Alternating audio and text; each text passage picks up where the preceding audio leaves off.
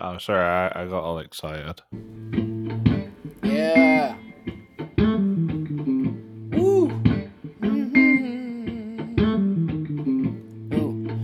Third Degree, the Third Degree Net Podcast. The Third Degree Net Podcast. The Third Degree Net Podcast. The Third Degree Net Podcast. Third Degree the Podcast is brought to you by Soccer90.com. Explore their vast collection of FC Dallas Premier League and U.S. national team gear, jersey, scarves, tees, and hat, and beyond. Soccer90's got it all.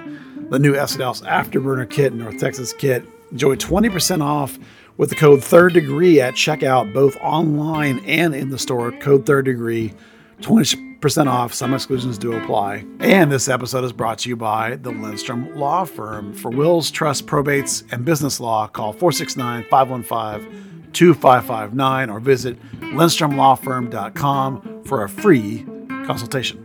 Well, hello there, FC Dallas Curious fan. Welcome to the 29th season of Major League Soccer and episode 251 of Third Degree, the podcast. Hi, I'm Peter, and look who's back. It is our very own Dan Crook. Howdy, Dan. All right, why are we doing this at, 3:36 in the morning? Dan, I've been dying to ask you this question the last few days. In general, do the English understand how ridiculous the phrase gardening leave is? Yes. Okay, good. I want to make sure that's The agreed upon. fun one was when Ian Holloway got fired by, I think it was QPR, and he was on gardening leave for a month. And, for anyone that's familiar with mid-10s Premier League, Ian Holloway is one of the more eccentric characters. So the idea of him running around his backyard planting pansies would be hilarious. It's such a weird phrase. I don't know. I'm sure there's some history to it that makes sense, but in its application of paying somebody to do nothing, it just cracks me up. And also now time to introduce your hero, my hero, everybody's hero in his 29th season. 27th, but thank you. Oh, sorry.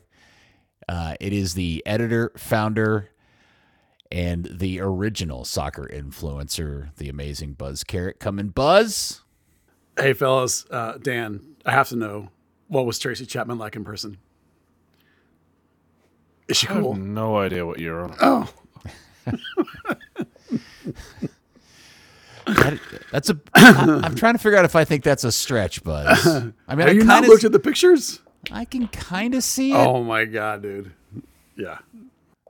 Do you think you look like Luke Combs, the country superstar, Dan? I don't even know the fuck that is. It's the guy that's saying Tracy Chapman.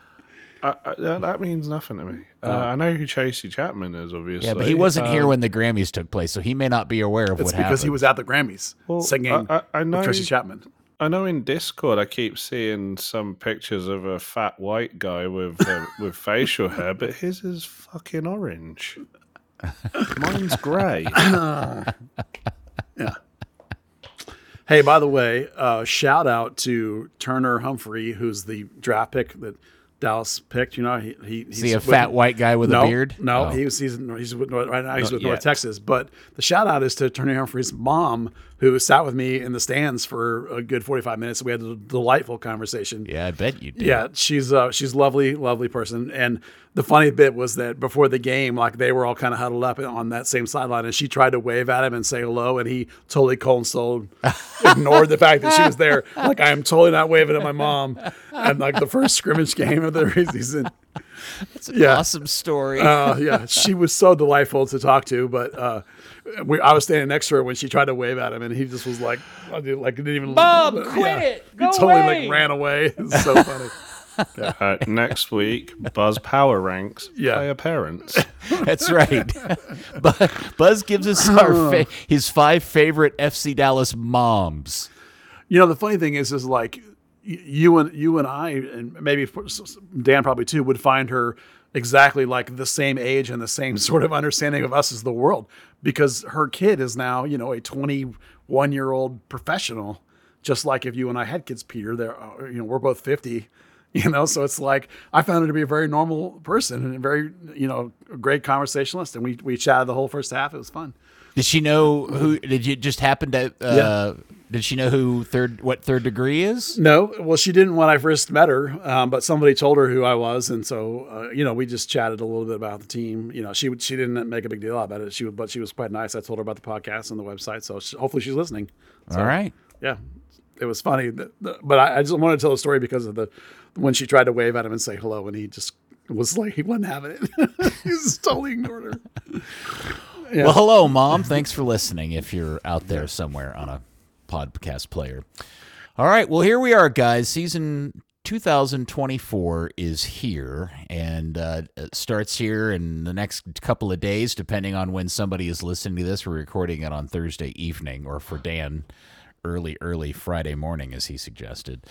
We got lots to discuss. We've got the DC game, the last final preseason game. We've got some predictions to do, and, of course, kit talk. And I think Dan's going to report back from the referee protest or strike or whatever they're calling it these days. I don't know where you want to start, bud. Do you want to just quickly review the DC United friendly?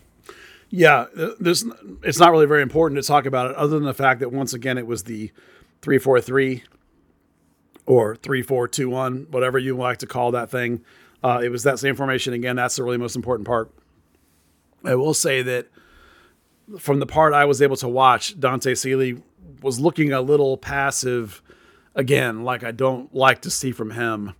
But then he also hit an absolute banger of a free kick that the keeper had to make a really great save to keep out. So, and the funny thing about that is that I asked Coach Nico Estevez, I said, did you know that Dante Seeley had this free kick game? And he's like, no, I had no idea. He never does it in training. He doesn't practice it. We've never seen it before. All of a sudden he's banging in goals. So, yeah, because he hit we saw him hit a pretty good one in Spain, didn't we? Yeah, he hit two of them in Spain, and he almost had a third one in this DC game. So, wow. It's just all of a sudden the kid's like, just, hey, look, Magic, look what I found, a free kick game. So that's kind of a fun thing. How did they discover he was he just starting to do, if he didn't do it in practice, how did it come about that he started taking them? I assume he just was like, I'm taking this one, I mean, it was probably from the side of the field where he's a left-footed player, so it was probably a situation that lined up for him, and whoever was on the field, he talked him into letting him try it, I guess, because I didn't really ask him that part, but it's a surprise pretty much to everybody that he has it.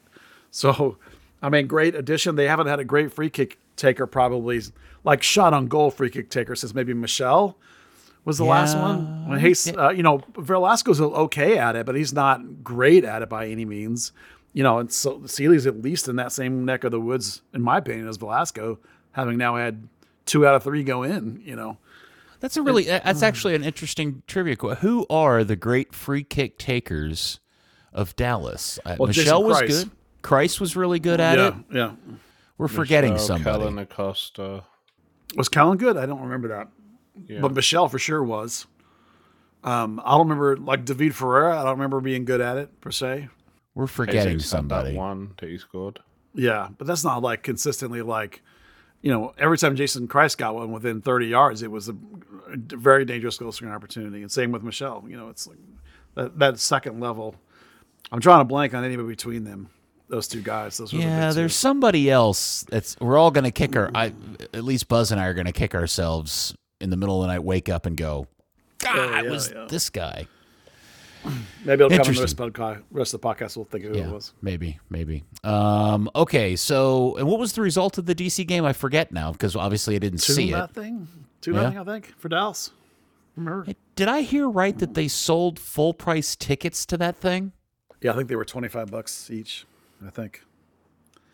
I don't understand that. I don't either. Well, is that a we got to cover our nut to staff the place kind of thing? I don't know, and they didn't stream it either. So it's kind of silly. It's like if you're going to sell tickets, why not then stream it? Because if you're letting some people see it, why not let everybody see it? So I don't know what's going on sometimes with those kinds of things. I mean, honestly. I thought it was crazy that you don't sell those preseason tickets for like $5 or something.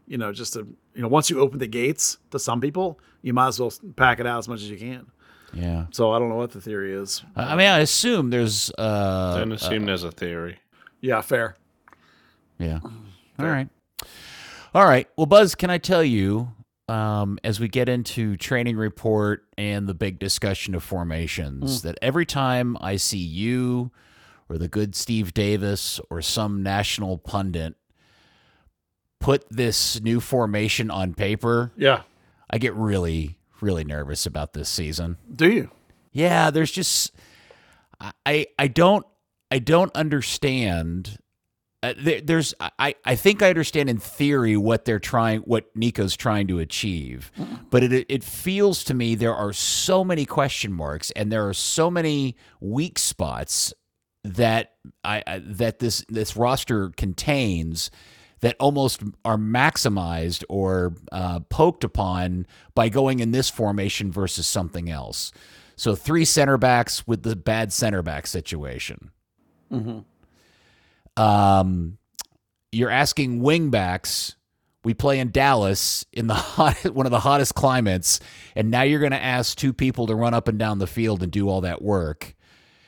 And probably the people that are most suited for that are some of your least experienced and youngest players for a position that takes a lot of tactical acumen and smarts, right? And then the next piece of that would be the reliance on 2 guys whose current injury situation to me, I think at best is mysterious. Paxton still being out after a knee scope. Maybe that's fine. It just seems like that's been going on for a long time. And then lastly, the Jesus question, which is why hasn't he had surgery on that thing? Every time he's played, the last few times he's played, it feels like to me he's hurt it again. And is just purely resting it the solution to that problem? And is that a big risk going into the season?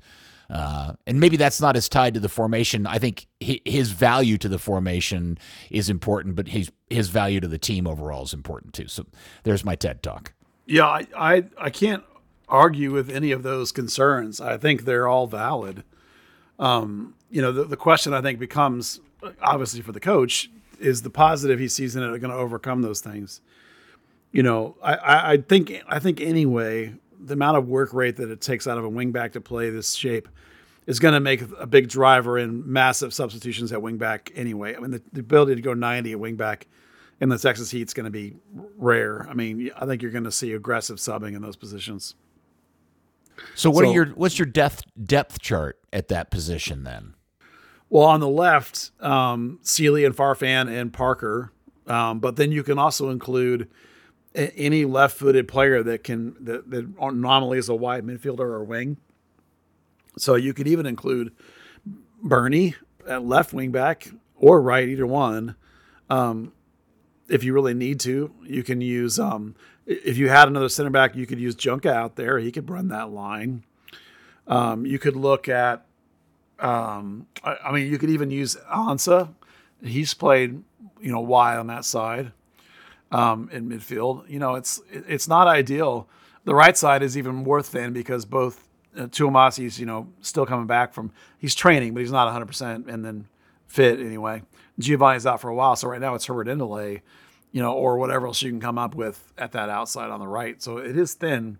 I think the idea is that the driver is twofold.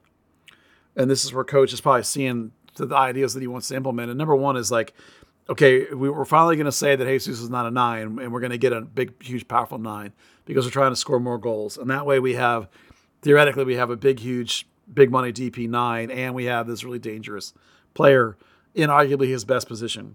That obviously is the driver of the whole thing. That's why you're doing some version of a shape where Jesus is an off striker. Now, it could be if you went to the more traditional 4-3-3, which I saw him do early in spring, then Jesus was a right wing. The day that I watched, he was a right wing. If you go to a 3-5-2, then he's up next to the other striker, and that's easily doable out of this shape. You just, it's a slight tweak. That's no big deal. But I think the other driver is actually because of the center backs.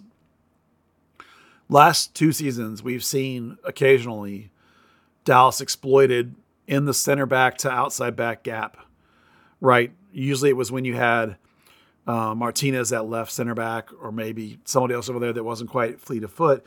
And we saw teams consistently attack those gaps, particularly on not a counterattacks, but in rapid transition. And if you play a 3 at the back system, it actually compresses the space between the center backs because the wing backs theoretically are dropping back into a 5 really when you're playing your bunker defense, and the space in between those center backs tightens up. So you also have a double pivot in front of those gaps, right? So like the two holding mids, for lack of a better term, of the second, stand between those two center back gaps that you have in your back 3 center backs. So I think those two things are the main drivers. And the third thing that's a main driver is the fact that you actually have a fairly good selection of 8s and 10s. Even though we don't really use a 10 anymore, we always say that because there's a defensive requirement, even if you're going to play a higher free position. This team has a fair bit of those guys. Even on the wings they have, a lot of them are better as false wings. And that's true all the way down through the academy. And so if you play this formation correctly, you end up outnumbering everybody in midfield 4-3 or more. And because you're going to play a double, you put less of a physical burden on a guy like Yaramendi, who's 34. And he doesn't have to go sideline to sideline unless to cover half the field. And because you're not making him be one of the 8s that's got to play that free 8 and get all the way up into the box and play in the half spaces, those are occupied by what used to be wings. That's going to be Jesus and Areola. So it reduces the physical requirement on your relatively old best player in your central midfield. So those 4 things even really, I think, are what's driving this. Now, do those 4 things overcome the liabilities you're mentioning?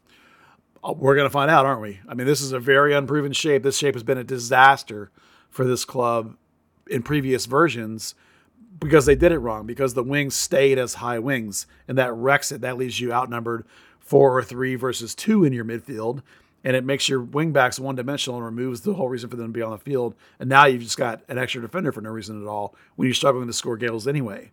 So you can see why it has been a disaster, and if they play it like they did last year, it'll be a disaster.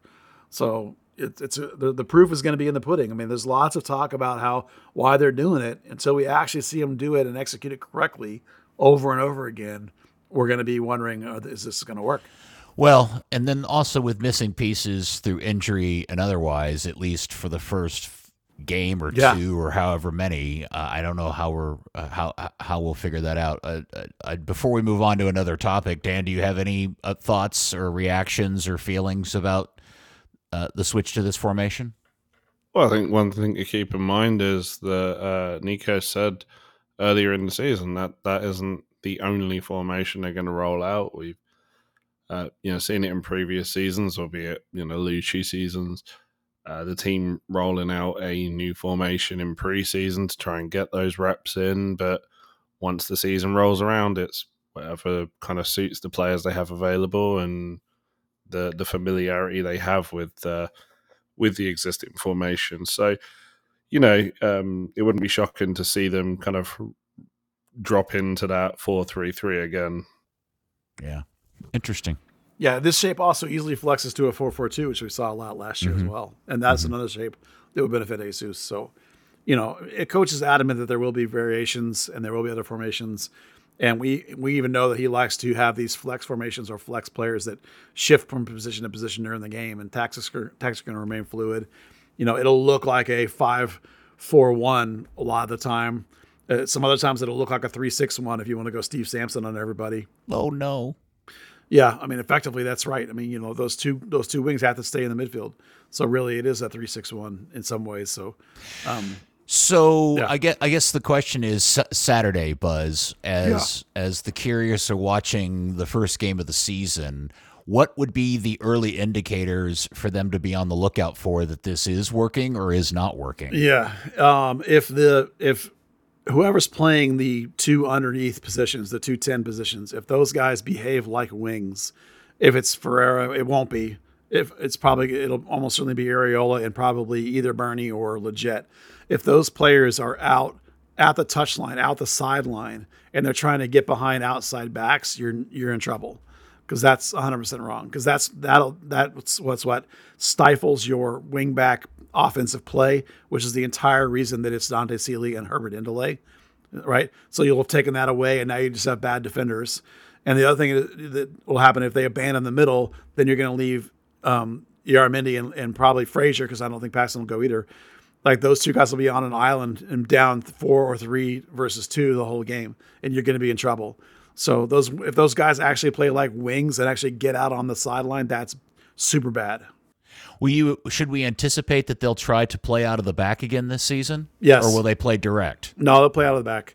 Well, this team will still want to be rapid in transition, like last year, where they're at their best when you make a mistake and they turn you over and they get at you in a hurry. That's still true, but they do want to build out of the back like they were trying to also do last year when they have possession. I mean, everybody wants to play that way now. So, in terms of having a plan, if you play out of the back, is generally the outlet to go wide and come inside, or do you start inside and find the wing back plowing forward and play wide back inside? Well, it depends on what the opposition is doing and how the opposition is reacting to your build. It depends on where they go and what their press triggers are. I'm assuming that most teams will press trigger on Ibiaga or Nkosi or Sam Junka when the ball's passed out from the keeper to them. That'll be the press triggers, because those guys aren't necessarily real good at a shield spin and turn and pass outlet kind of move. So it remains to be seen what kind of defense San Jose will bring. Last time they came here, they played a flat 4-4-2 and sat deep, if you remember, at the end of last year. But then what Dallas was working on when they had a group representing San Jose on Wednesday, it didn't look like that at all. So I think we're not going to really know how that build's going to go until we see how it sort of is working. Okay. Keep in mind that your best probably possession guys is, well, sort of Frazier, but really Yara Mendy. And that's the guy that's going to help you relieve and outlet everything. You also want it to be your wingback son, but both of those guys are vertical kind of players.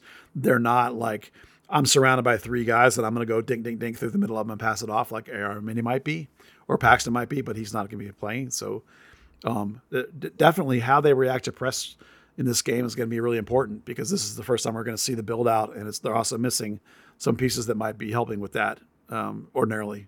Paxton, notably. How much of this new formation is a response to their inability to break down a low block last year, and how does this help solve that problem, or if it does at all? Not much. Mainly in the sense of that's not the answer I was hoping for. Yeah, no, this isn't about that. The answer to that one would be that you'll have guys like, because Musa theoretically and Farrington probably too are guys that can occupy center backs. You hope you'll give your guys underneath, your Areolas, your Ferreras, your Legets, you'll give them a little bit of a freedom to do some things. Velasco, when he gets healthy in that zone 14, and try and do some things like right inside outside the box there.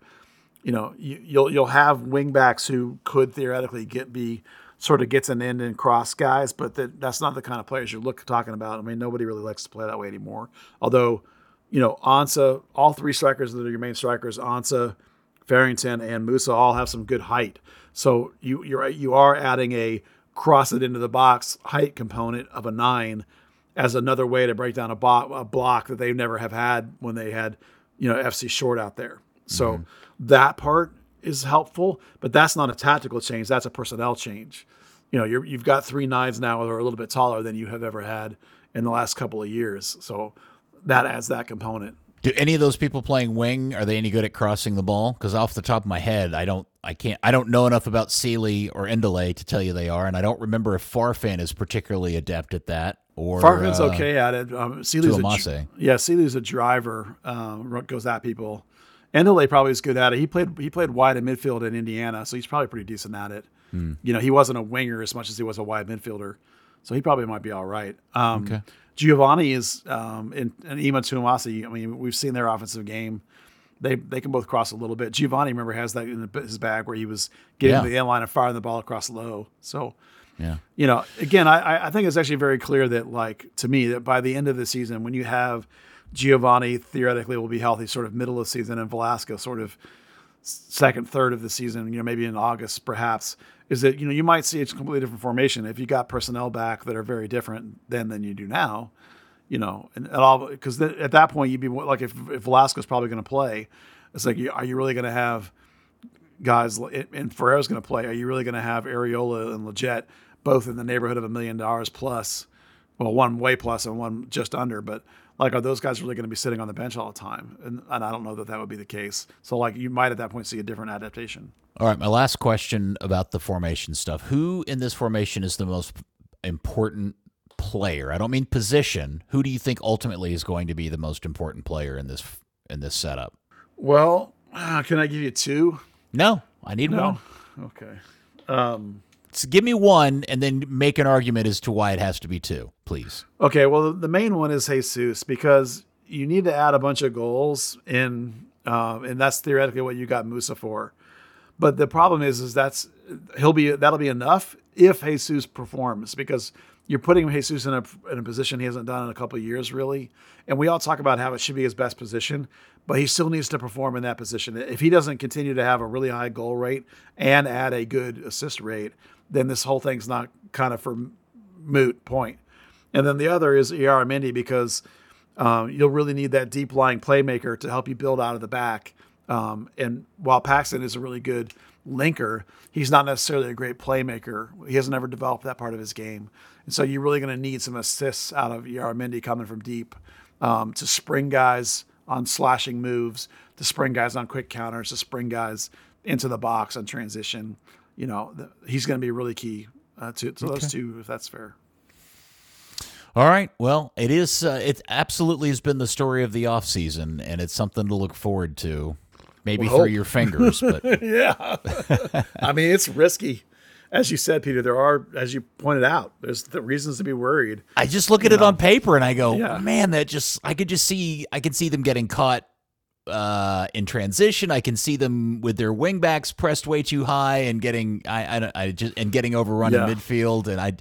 But they've been working at it, so let's trust that it'll work. If you had to put your best 11 on the field, let's take injuries and everything out of this.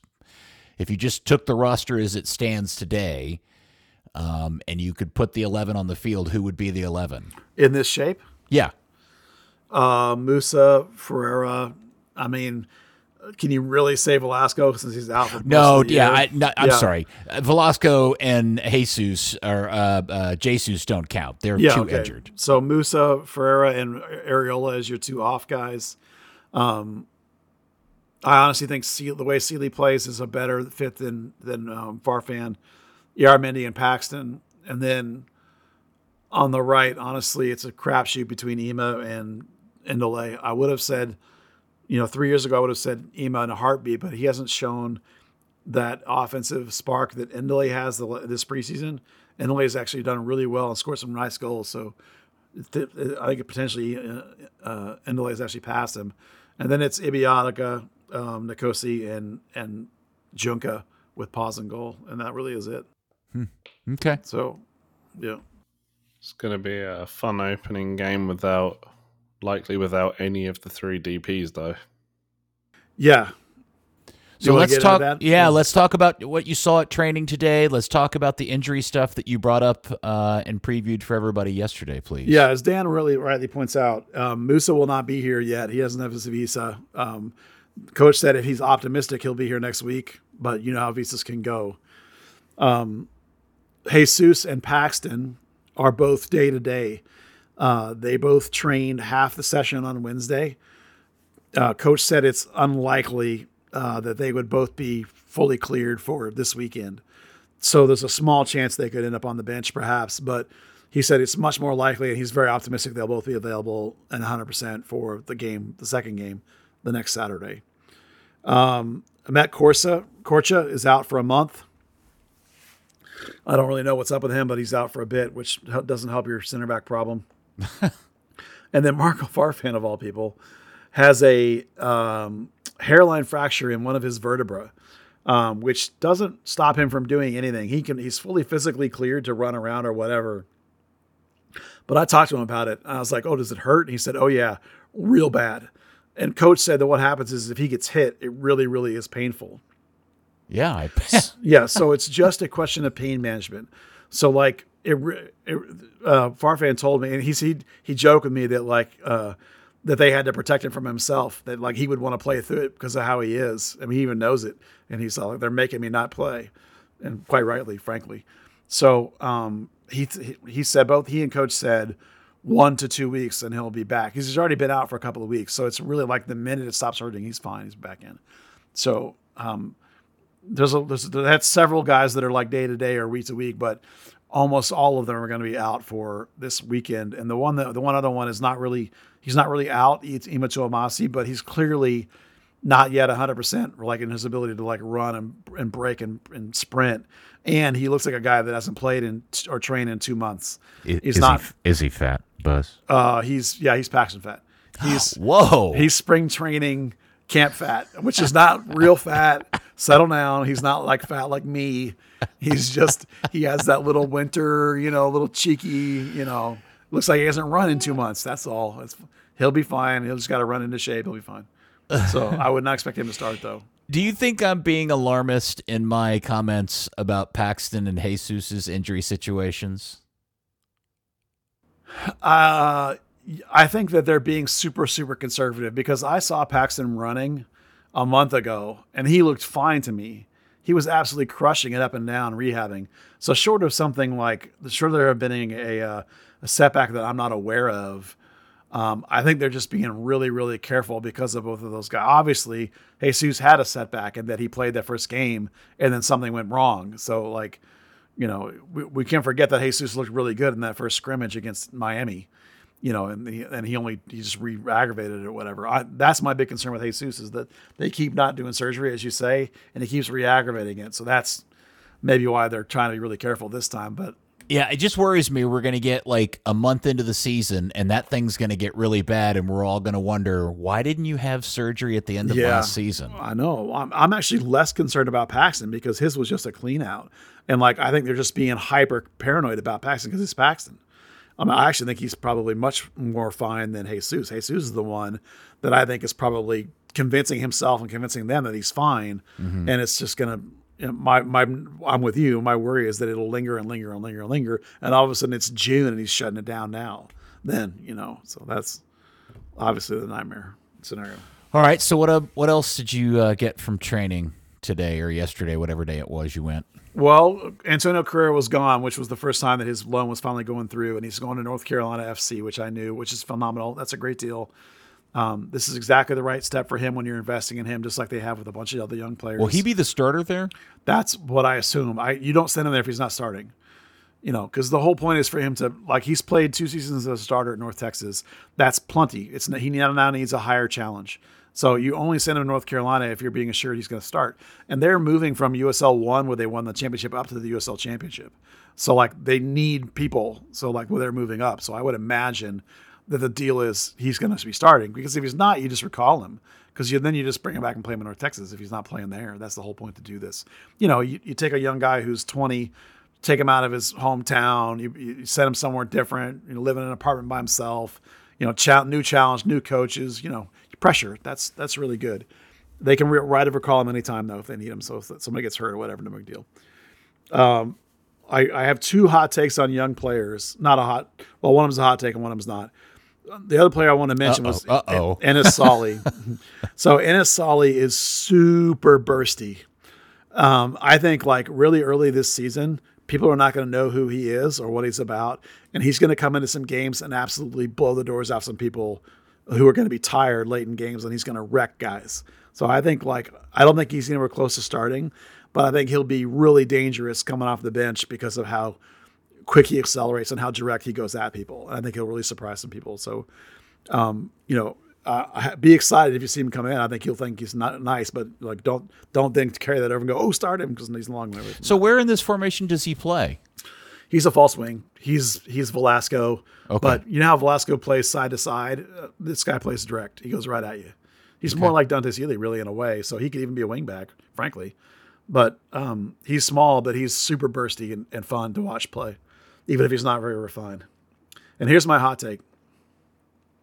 Logan Farrington right now, the Beaver, on the verge of opening day, the Oklahoma State draft pick, the number 3 overall draft pick they picked, on the verge of this season, he is the most advanced striker on opening day this club has ever drafted out of college. He's ahead of where Bobby Ryan was coming out. I'm not counting 96, because 96 they drafted guys that were 30-year-old pros. like, that were Right. well established in their career. I'm talking about real college draft picks. He's the most polished and finished and complete forward striker on opening day. More than Jason? No, Jason was 96. He was drafted in like the regular round, like out of Duke. That doesn't count. He'd actually been playing somewhere, if I remember correctly. But yes, actually, 15 years later, like he's better on the first day of opening season than, because remember Jason they were hiding Jason at wing back and Right. wide mid for a few years. Right. Yeah. Certainly for Okay. year one. So better than Bobby Ryan, better than Cal Jennings, like the most complete today. Now Tesho? better than Tesho. There are guys that passed him eventually, but like I'm just talking about like when the season started, he's the best at this minute of any progression of a striker coming out of college. And he may never go anywhere for all we know, but like it's super exciting to watch him be this polished and this good. And if I were going to bet money, I would bet that he's going to start opening day over What is Ansah. his best attribute? He he's a large-bodied striker, not fat. I just mean like he's more like like Musa, but also like Blas Perez, like a bigger guy, A Graziani size guy. Graziani-sized guy, but thicker than that. Graziani, stronger than Graziani, and just is a really smart player tactically. Understands the game, knows how to post up, knows how to move, has a really well-developed touch, can turn in space, lays off, plays really aware around him. Now, he's not polished superstar. He's not going to score 20 goals this season. I'm just saying that like he's ahead of every other striker they've ever drafted coming out of college. And that's really, really amazing to see because I'm not used to strikers coming out of college looking like this. And I'm not used to them being this polished, this fast. Like to me, he already looks better than Cobra ever looked, for example. Wow. Okay. Right? So Even after Cobra started scoring goals. yeah, because Cobra's goals were like, he was never a polished player, right? His goals were always like effort stuff where he like ran dudes over, right? Like he was never like a ticky-tacky, like, or smart, tactical, nuanced. Yeah, this guy's got lots of things that Cobra never had. So that doesn't mean he's going to, again, he's not going to score 15 because Moose is going to get all the games. I'm just saying that like, it's super nice to see a pick come out of college that's this complete of a player already. It's been a long time since I've seen a pick this complete of a player. Wow, that's crazy. Yeah, I already like him better than Ansah. Well, I think everybody likes everybody better than No, Ansah. I mean, there's people that like Ansah that think that he's much better, but I'm not. Eugene Ansah, the guy Yeah. that they got from the Israeli league? Yeah. Yeah. Who some thinks people- he's... people, some people, I have people ask me all the time, like, well, when I did my depth chart the other day, I had a couple people ask me, like, why is Farrington ahead of him? It's like, well, because he is, but also because I like him better, but we'll see. I mean, you never know. Maybe Ansah will start this weekend, but I feel confident if I was going to bet, I would bet it would be Farrington. Okay. Sincerely, I mean this genuinely. I'm not trying to pick on the guy, but I honestly can't recall I don't have a single memory of Ansah doing something where I went, oh, wow, that's pretty good. Like, and not that I've seen him play a ton either. Yeah, well, in one of the spring games, Dan, do you remember which one it was? Was it the second one? Or was it against New Miami? Mexico. New Mexico? Yeah. Logan had a really good game, and then he fell off really bad, and Ansah was significantly better in one of the other games. Okay. But just watching in training, I've just been really impressed. The more I watch Logan Farrington, the more impressed I am with his current progression relative to him just coming out of college. It's exciting to watch a guy be that good. All right. Any other training stuff we need to talk about before I go to Dan? I don't think so. I think that's about it. I guess I'm going to save the center back thing until we talk about what you predict for the starting 11. All right. Oh, free kicks, Reto Ziegler. Ah, yes. He was good at that, too. Yeah, well, I just did the starting 11. Oh, you want with guys missing? Yeah. No. Stop. Sorry. No, I'm gonna let Dan talk about the ref stuff here in a second. I'm gonna say, I will ask you about the center back stuff. Who's gonna end up playing center back when we do the predictions? Your prediction for the 11, the starting 11. Okay. Cool. Go ahead. Now, Dan, you have been covering for Buzz and Co. So I had no idea that. The weird crossing of streams of me driving to lunch on Monday or Tuesday, whatever it was, and I pass what appears to be a whole gaggle of referees standing outside protesting with reds and yellow cards, and I'm like, what is that? Only to 10 minutes later when I'm looking through Twitter while I'm eating lunch to realize it's all of the striking referees are locked out referees. They're here in Dallas. Why is that? Yeah, they've picketed the last couple of days outside of the Hilton Lincoln Center, the one off of 635. Yeah, Wednesday and Thursday, they picketed. Effectively, that is the one of the main centers for MLS, CONCACAF to have training seminars. They were due to be getting their kind of final instruction ahead of the season, at the start of the season, I should say.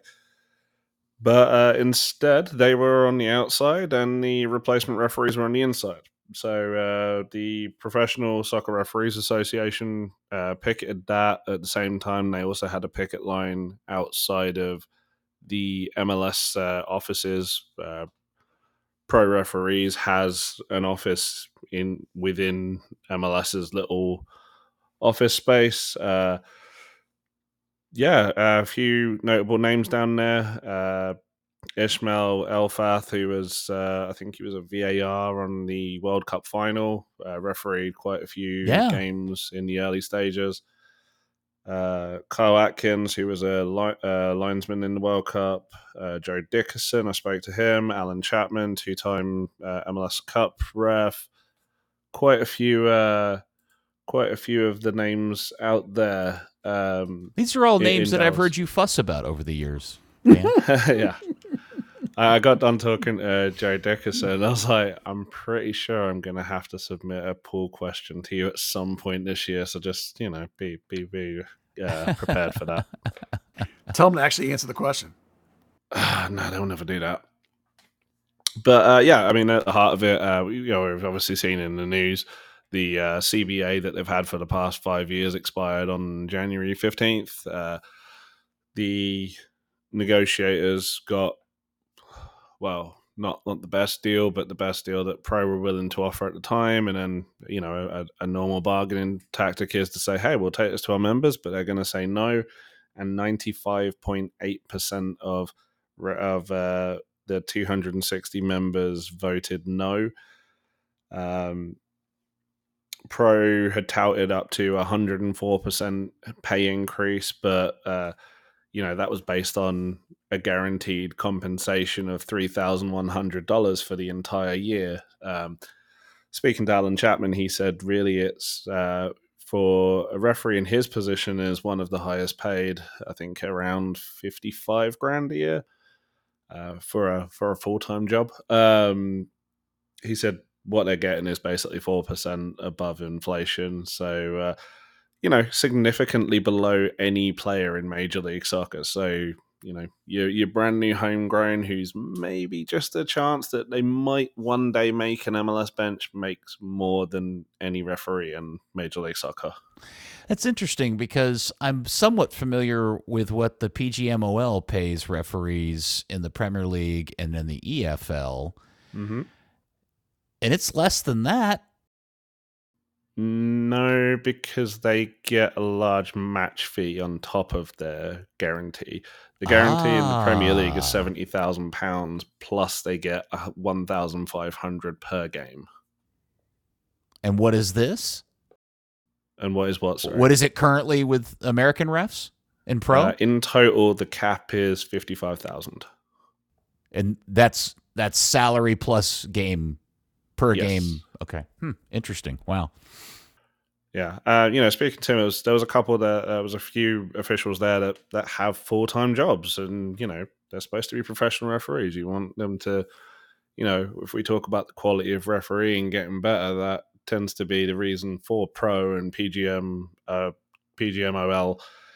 is to have professional referees that can dedicate their time and their efforts to getting better. So. It's kind of funny. This all comes up at the time when I think MLS has boasted 15% sponsorship revenue increase, 15% total season ticket sale increase. Miami is expecting to make 200 million in revenue this year, and the league have come back and said to the officials, "Well, we just don't have any money to pay you. Sorry." Well, it'll be interesting to keep an eye on how. I mean, obviously, in the Miami game the other night, I don't think it was a particularly critical issue, or I don't remember anything from the highlights or anything that I saw where it was like a big problem. But you can totally see how the minute there's a weekend with a number of questionable calls or decision making, it's just that'll just get amplified from there. I think the last lockout 10 years ago kind of went without incident. It was only 2 weeks. The one big thing on the opening day, Luke Mulholland had scored a perfectly fine goal for Real Salt Lake. He was, a good 5 yards behind the ball. 2 LA Galaxy defenders ahead of him, and the lino flagged it bizarrely. That is now a FIFA panel assistant referee who runs the line for MLS. I think really the big thing we're going to see across the season is kind of the league walking back on a few of the things, the time substitutions. The big disappointment for me is going to be the in-stadium announcements of VAR decisions. I think that's always that was something we've been looking forward to since the start of VAR. Yeah, they announced just before the Miami game that they were not going to enact those 3 procedural changes that you mentioned. And I agree. I was looking most forward to the VAR announcements like NFL style or NBA style, or hell, even hockey and baseball do it now. But here's the thing. When I read that, I thought, oh, okay, well, this will last a few weeks and then everything will get settled. But since you talk to these guys and gals, did they give you a sense as to how long they are anticipating this is going to drag out for? I didn't ask that specifically. With Alan Chapman, I asked him what the similarities and differences to him were like as going through the last lockout 10 years ago. His answer was simply that they're more prepared financially. There is more solidarity within the union now. At the time, Pro Referees was in its infancy. It was in its second year. They kind of rushed through the negotiations just to kind of get back on the field, and maybe missed out on some protections themselves. And that this time they have to be patient and kind of get the right deal. It's going to be. It's going to be interesting to see. I think one thing actually I wanted to mention, because we're obviously kit nerds. Pro Referees sponsored by Capelli. The officials for the Miami game didn't even have sufficient time to get Capelli kit. They had the old those old black ones with the little white stripes up them from the whoever the old supplier was. That's right. You'll see at Moss Park on a Sunday morning or something along those lines. Yeah. What is the name of that brand? Official something, I think. Yeah. Yeah, that was like Match Official or something. The other interesting thing is, and I think it's in the name of security and the fact that they only have 26 people that are qualified to actually referee a game in their reserve roster. They're not announcing official assignments until game day. Interesting. Well, I'm sure it's a mess. I'm sure the organization and scheduling and trying to get people to and fro, and working within their schedule and everything is an absolute disaster of trying to make this work. And one thing actually someone did tell me is that Nelson Rodriguez, who is the vice president of competition and something else, effectively he's the guy that signs the check that pays them. He happened to be in Dallas, and for just a training exercise for replacement officials or regular officials, there was no reason for him to be there. So be interesting to see kind of what was going on behind the scenes there. All right. Well, I guess we'll all keep tabs on. I'm sure we'll have a much larger conversation about this next week after we have a whole slate of games to kind of pick and choose all the good and bad incidences. I'm sure it'll get worked out. All right. You want to do kid talk or predictions first, Buzz? Predictions. Let's do kid talk last so that people that don't care about that can bail. Okay. Steve Davis, notably. That's fair, I think. There's the Steve Davis allowance right Yeah. there. Okay. All right, we're going to make predictions. The questions are where Dallas will finish, who will be Dallas's top goal scorer, conference champs, Shield winner, and MLS Cup champ. I will go first. How about that? I'll Sure, go alleviate ahead. you guys from having to go first because I've already put mine out there on the interwebs Wednesday afternoon. I have, because I want it to happen, I have Orlando winning MLS Cup. I have Seattle and the Crew as Eastern or Western and Eastern champions. I had not thought about FC Dallas top goal scorer. I'll just say Jesus because that just seems. I think he'll come. Yeah. When you say Seattle and Columbus, are you referring to the regular season or the actual conference championship? Well, I assume when he said conference champs, he meant by regular season top of the table. What did you Yeah. mean, Buzz? No, that's what I meant. Okay. Yeah. You don't mean like who wins the conference. No, that's not what I meant, but you could throw that in if you want to. I mean, that wouldn't work, obviously, since you said Orlando was going to win Yeah, the World that's Cup, why I so asked. that's why he meant. Yeah. So I assume that's what Peter meant. Yeah. So Jesus top scorer. Yeah, sure. And I had Dallas finishing 6th and getting knocked out in the first round to the Rapids. I'm going to go so far as to make the prediction of how that season's going to finish. Because it just feels like we're due to have the Rapids be the new boogeyman again, since they were the original Dallas Boogie Club. So the Rapids are going to finish third in your thing? Yep, Wow. I think so. Nice. There's always a resurgence club. There's always a club that comes out of nowhere and puts it all back together. Why not Colorado? Yeah. They're definitely due for a good season. For decades. Yeah. Dan, you want to go next? Yeah, I'll tell you why it won't be Colorado, because it'll be Real Salt Lake. That's your resurgent team? Yeah. Yeah, I've got FC Dallas 4th behind LAFC, Seattle, and RSL.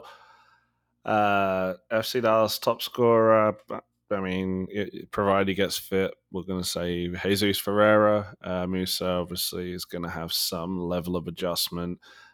Ferreira, has a pretty good knack of scoring from that kind of more recessed role, as long as there is someone ahead of him to play off of. So Musa could be that ideal foil for him.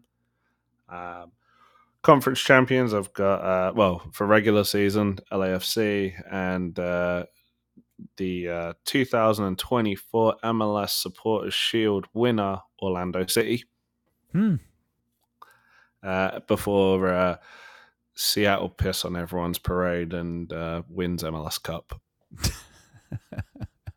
Again. Yeah. All right, Buzz. Well, Dan and I are very similar.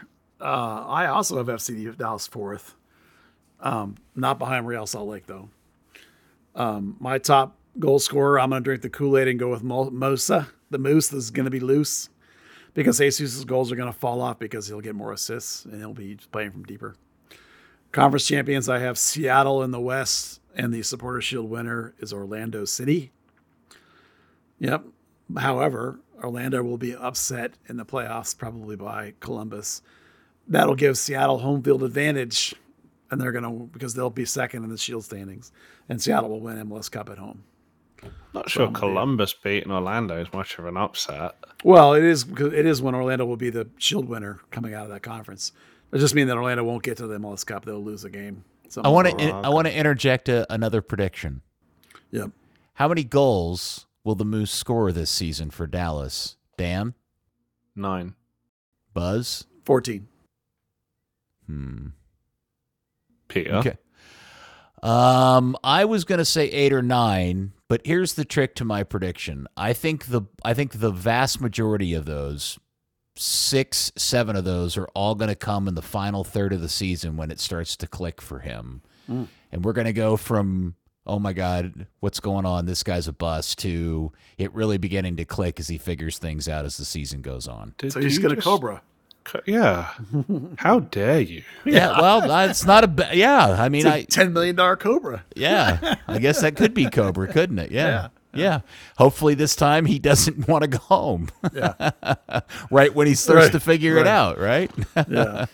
And I hope the fans love him as much as they loved Cobra too. I think that would be great for this club to have a guy like that again on the roster. Well, if he only scores 8, that ain't going to be happening. Well, if they're 8 in the last 5 weeks of the season, that may make everybody feel different by the end of the season, right? Yeah. How far before into the season can we start calling him and Jesus Moose and Squirrel? And making Rocky jokes. How about this? I want to be 10 yards away from you when you tell Jesus Ferreira you're calling him Squirrel. Squirrel, Mrs. Yeah, Squirrel. I want to see what he says about that. He hasn't said anything. He just looked really confused. Yeah. He might not know what Moose and Squirrel is. God, what are the On odds account that of he's Jesus under knows what 50. Moose and Squirrel reference? Low. I bet it's low. I bet he Yeah. has no idea what Moose and Squirrel is. Probably not. All right. And since he's not going to be here this weekend, I feel like we can put.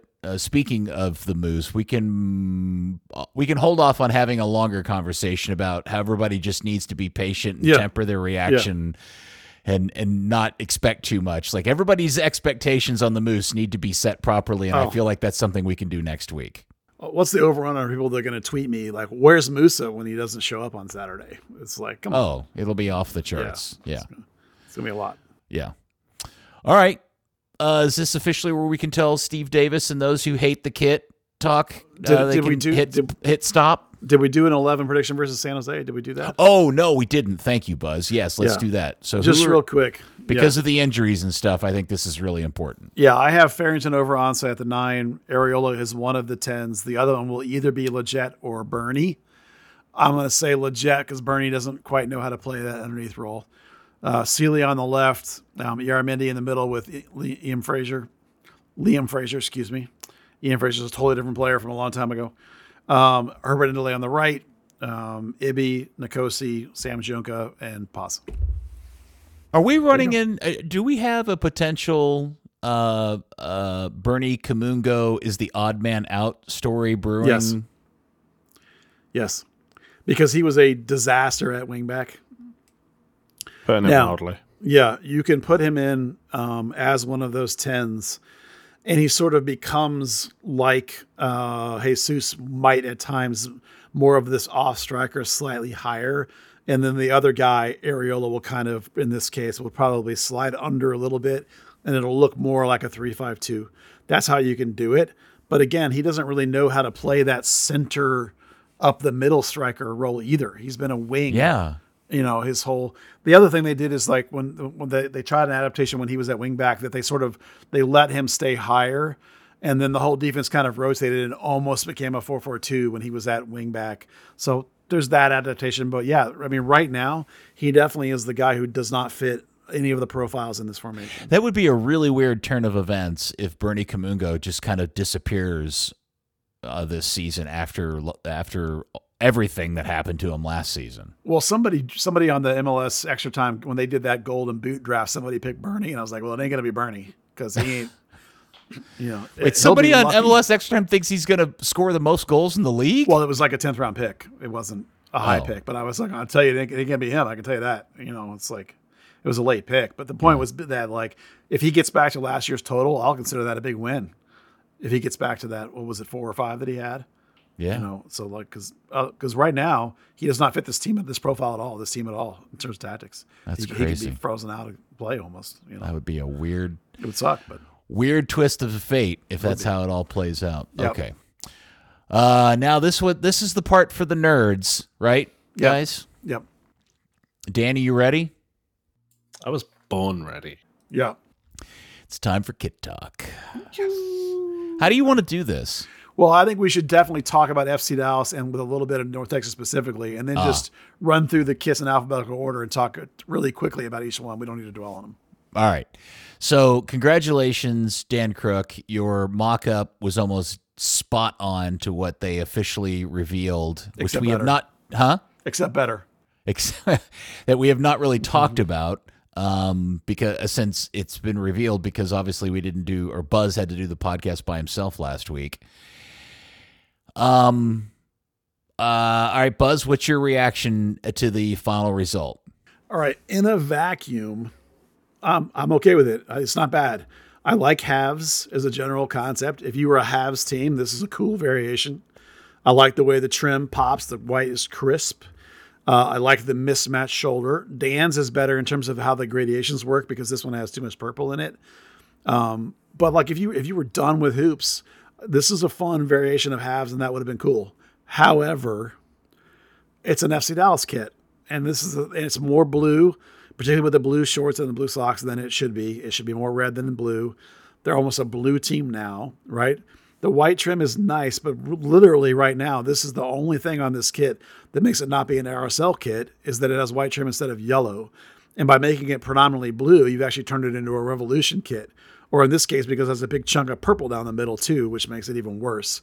And the giant most important thing is that it's off brand. It's like it doesn't match the brand that you have been poorly building in your kits for the last, since they rebranded in 2004. Yes, they've slightly varied away from hoops from time to time, but there's always been some hoopish elements. Even the kits that were almost all completely red still had like little pinstripes, or they had like a fade in the gradation. They were all still kind of there. This time hoops is 100% gone. And so for that reason, I think it sucks.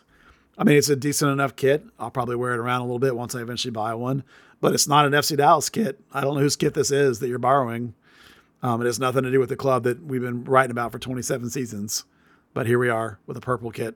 Have you seen it in person? No. Okay. But I've seen lots of images, and yeah, they keep, as you pointed out, they keep putting out images of it from the blue side. So it basically looks like a Rev kit that has too much purple in the middle of it for some reason. Doesn't look like an FC Dallas kit. So, that's my take on it. Dan? I really need to see it in person. Some of the photos, it looks not necessarily a great FC Dallas shirt, but a great shirt. Yes. That gradient is just like a very smooth blue into dark purple into red. Others, it's very bright. It looks, like it would from a distance be like the by Pride flag, the kind of purple, that kind of indigo and magenta with like bright purple in the middle. Is there any way Dan and Clark Hunt have talked themselves into this is their gay pride shirt? No way. I think that's probably the best part is that they would be blissfully unaware. And then, like Buzz says, I think the blue shorts and socks are a little bit of a cop-out, particularly that they're just plain blue and white. There's no red in those elements at all, when the shorts and socks really are, and you can see this from the really exact same style with the Burn Baby Burn kit. The black shorts have the white stripes, but they have that red trim on the back. The socks, whether it's the white or the black version, the top, the fold over part is red, and then the hoops are a different color. The designers obviously had the options to do these, but just went with, we're going to add all this color to the shirt, but then the shorts and socks are just going to look like something you could buy from Dick's. I completely agree with both you guys on all of this stuff. I think it just is a standalone soccer shirt. It's a really kick-ass design. Yeah, in a vacuum, it's fine. It is not a Dallas shirt, and it would have looked better with white shorts with red trim and red socks. I've been quietly, passively, aggressively nudging Dan into drawing up what it would look like with white shorts and red socks, or even blue. When I get a chance, or white socks. And then we'll do that. What we would have done as well. Yeah, this along with the Afterburner theme, catchphrase, whatever, and the promotional video with all the jets and stuff. I find all of it very confusing, because is this team now suddenly super fast? Is that what we're supposed to think about? Like, we're going to be really shocked at how quick this team is? Counter team. I don't know that. So when I see all of the pictures of them focusing more on the blue side of the shirt versus the red half of the shirt, and I find it, to me, it always feels like, because this is a group of people who clearly don't care about brand identity, that it feels like however long ago when Adidas walked up and said, here are your options, they saw this one and went, oh, that's the coolest looking one, and just pointed at it and said, let's go with that, without putting any other thought to it. Because I agree, if you just see it, it looks like a cool design. But to your point, Buzz, it's just not. It's not a burn jersey in any way, shape, or form. Yeah. My real worry is that off the success of the Ranger blue jersey, they went, oh, people love blue, and they went more blue. I mean, it's the wrong I didn't blue. even think about that. It's the total wrong lesson to take away, where people love the Ranger Dallas Tornado connection to that blue one, the variety of it as a secondary kit, not be a red team all of a sudden.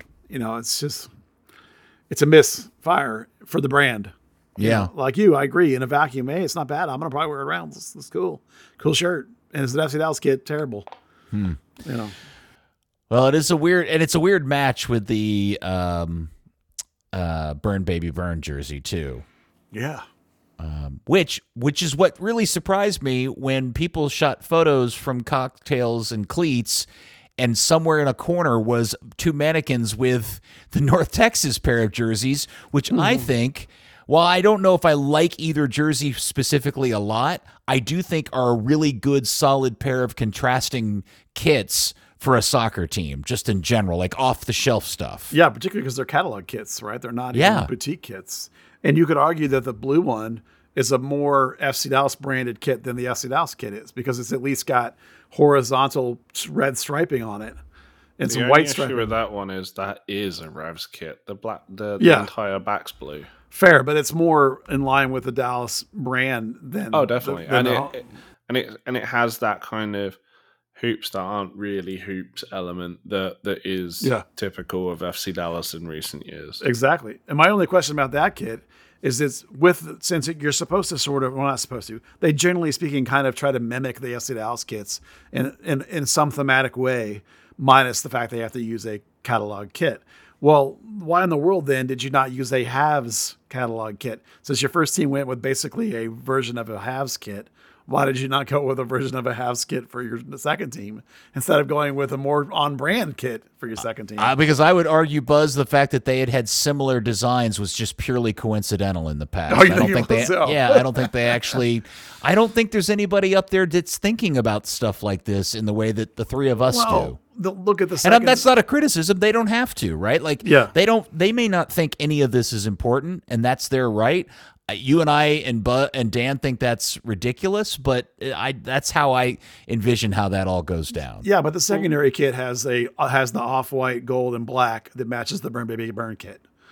Right. One thing to keep in mind is they are constantly pushing the idea that North Texas SC is in itself a different entity than FC Dallas, that it's not just a reserve team, that it's something worth attending. So having a different look, albeit in the same color identity, is definitely on brand for them. I can tell you the half and half options off of the I can't think what they even call it now. It used to be My Adidas. They're crap, basically. Fair. Yeah, FC Cincinnati, when they had that weird blue and orange, not the half and half one, that was custom, but the stripe one where the stripes were all kind of looked purple because they had like weird fades in them and stuff like that. That is effectively that's effectively what the half and half is. It's like these little hexagons that fade into one color, and it just looks a bit silly. Right. Well, it'll be interesting. I think the general I've been surprised how many people just don't like it, period. And I don't know if that's because of the purple. I really thought that the kind of the way that they were handling the gradient was designed to help alleviate the problem of the red to blue or blue to red gradient that can give you the purple effect. But man, from the photos, until I see one in person, it looks flat out like it's got 3 purple stripes down the middle of it really different does. shades. Dan did a better job with that. His gradation transitions are better. He has less purple bands, basically. I think it doesn't help as well if you see the replica version because it doesn't have the white trim, so you're punched in the face by the color transitions. There's not even something to kind of take your eye off it. The other thing I thought was clear from Dan, the way that you did what I thought was better is like you started the gradation more in the middle with the red, because like this one, the red is already fading out by the time you're at the badge. And so by the time you get to the middle of the kit, it's already well into purple and blue. Whereas like if that transition starts more in the middle, then the kit is more half red than the real one is. The real one is more half blue, more than half blue. Yeah, there's definitely an emphasis on it because there's there is a centered stripe in it that is purple. Yeah. And so I'm sure it was kind of okay. Ease the transition one side to the other from that, but the red has like 3 or 4 very defined steps, and the blue, it for whatever reason the shading they chose just did not come out right. Yeah. All right.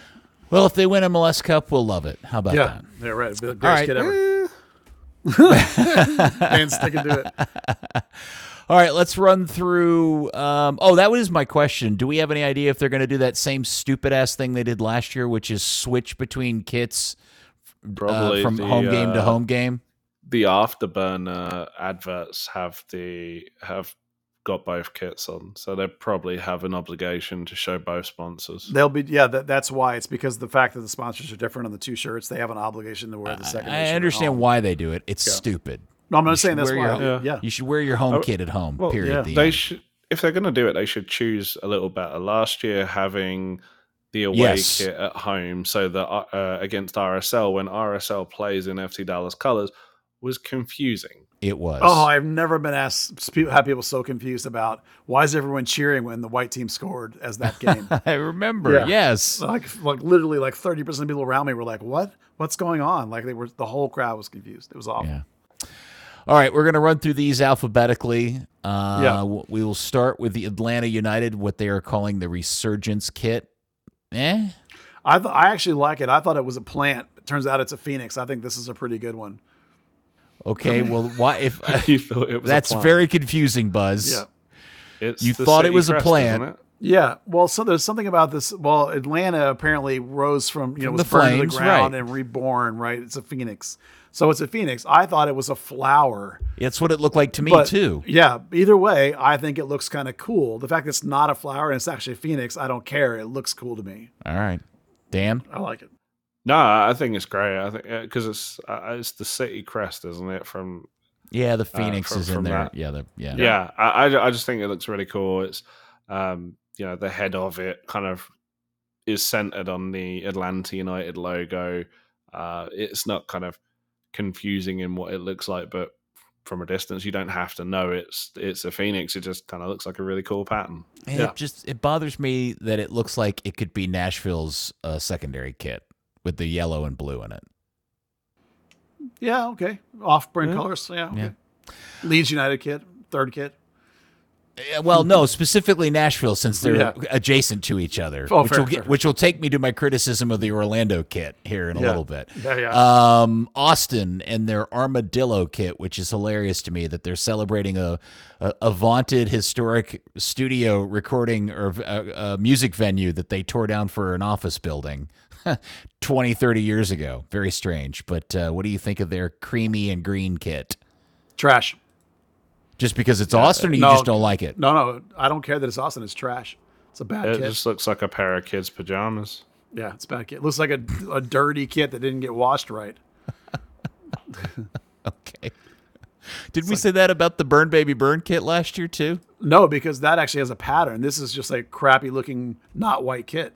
Okay. It's all faded like you washed it with your dirty cleats or something. And It's did that in apartment bleach. wall beige. Yes, is what there it you is. go. I'm going to say this. I think it's a success only because it allows them to get away from that stupid off green color kit that they were wearing as a secondary prior to this. Well, it's better than that, I guess. It's a vast improvement over that. Well, some of the photos of it, that green still looks off, like really off. Well, it's definitely not the same green that's in the primary kit, but at least it's not that weird toothpaste green that the previous kit was. Yeah, fair. It's a little Charlotte. less minty. I think the Charlotte kit is a win. I like this kit. I agree completely. I think this is a tremendous kit. I mean, if you've ever been to the Smoky Mountains, it looks just like the Smoky Mountains. It's beautiful. It's a really good kit. How do you pronounce those mountains? The Smoky Mountains. Oh, it sounded like you said Isn't- smooky. Smoky. Isn't it the Blue Mountains? Well, it's the same thing. It's all the same thing. Smoky Oh, Mountains, okay. Appalachia, Smoky Oh, Mountain National okay. Park. It's all the So, same area. I have one problem with it, just one problem, and it's the same thing as the Stars at Night, where it looked really cool, the fade up to the blue, but then MLS forced them to have white FC Dallas to have white everything with them. That jersey is paired with white shorts and white socks, and very much like FC Dallas, it's plain white with black trim. What Fair. would have looked really cool is if they'd have had a darker blue as the shorts and an even darker blue or a black as the socks, and then you just complete that slow transition down the entire kit. That would have been good. Yeah, it just feels like a little bit of a cop out. Will this be their light kit? Because what is Charlotte's primary? Well, regular look blue, like? I think. Blue. Yeah. Carolina yeah. blue. This is their light kit. Interesting. Okay. The Fire went back to their normal jam. I'm fine with it. Yeah, full credit, 100% credit for going back to their branding theme and getting it right.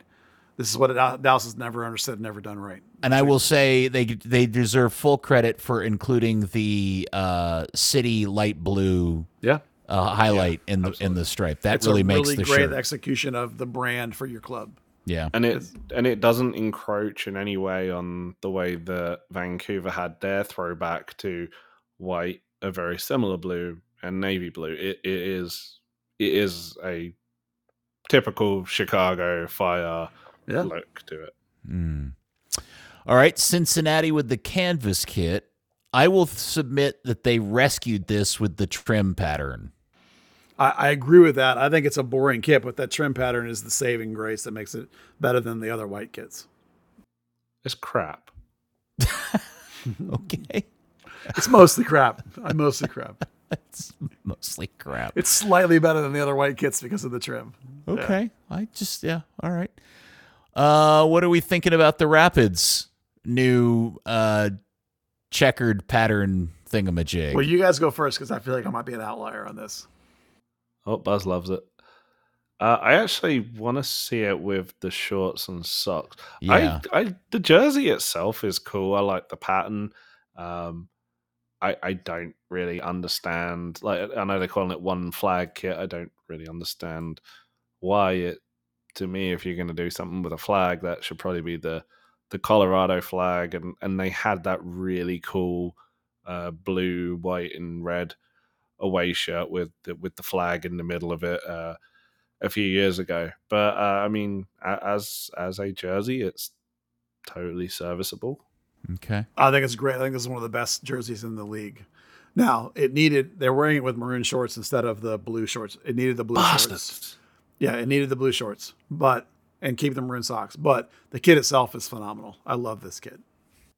Are they at least wearing the light blue socks with the? No, it's maroon. See, maroon. that would look Yeah. kick-ass. If you wore the top with the maroon shorts and the bluish socks, that would be a cool Do the look. Chelsea, that would also be good. That would be really cool. That would have been also. That's a good variation, but one of the other two elements should have been the blue Yeah. to really make it pop. I dig the design, and I agree that it needed something else in terms of shorts and socks. All right.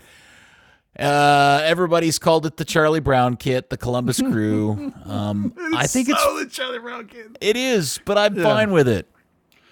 I think you embrace it. I think you call yourselves the Charlie Browns from now on. I'll just call the team Peanuts. Yeah, that's their new nickname, the Peanuts.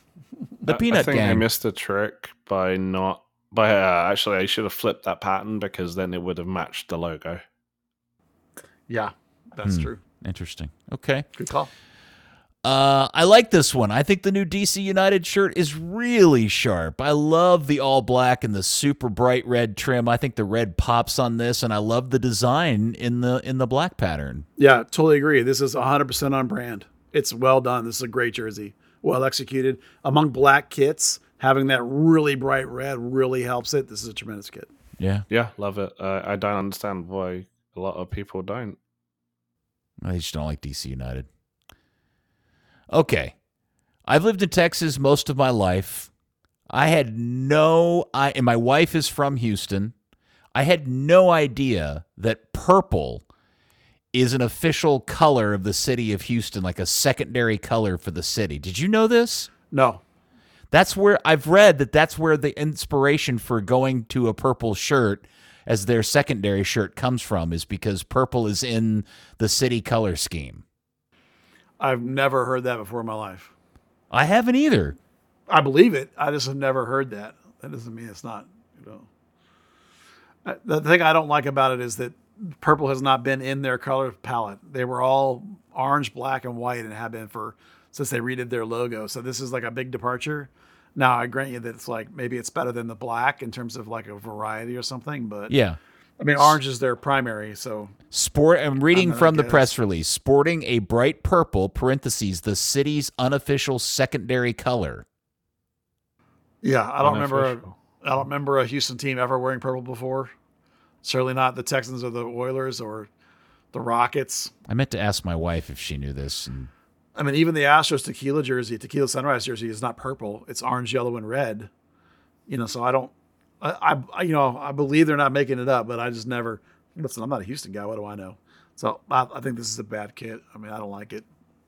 Well, I'm going to say this, like the Dallas kit, I think as a shirt, it's a cool design. I actually like the orange and purple match as a shirt. I just don't, as a Houston shirt, I don't like it. Yeah, it's off-brand again.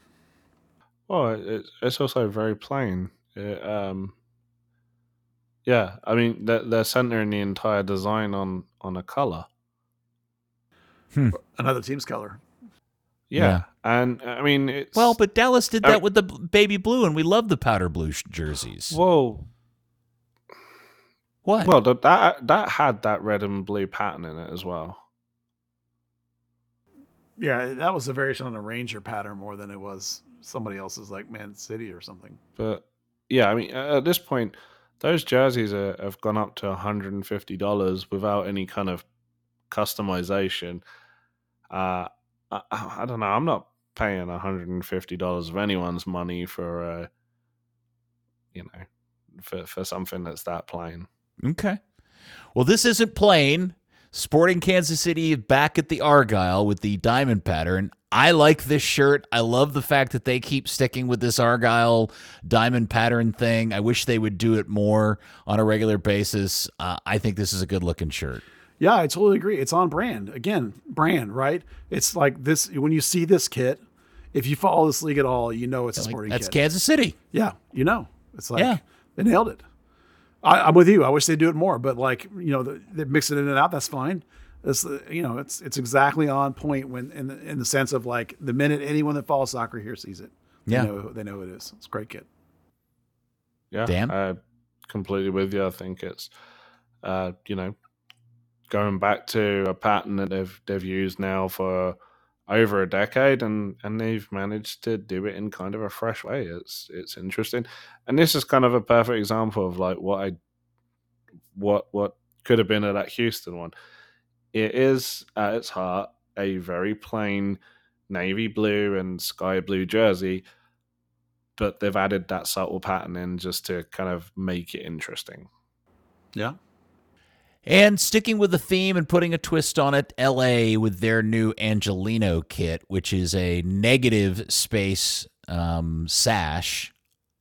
And I like the 3 yellow stripes on the side and on the sleeve. I think this is a good-looking shirt. I like this one. Yeah, this is a progressive design for me in the sense that like they've kept the slash, they've kept the style, which is a mostly white jersey. It's a variation on that thing, that's good.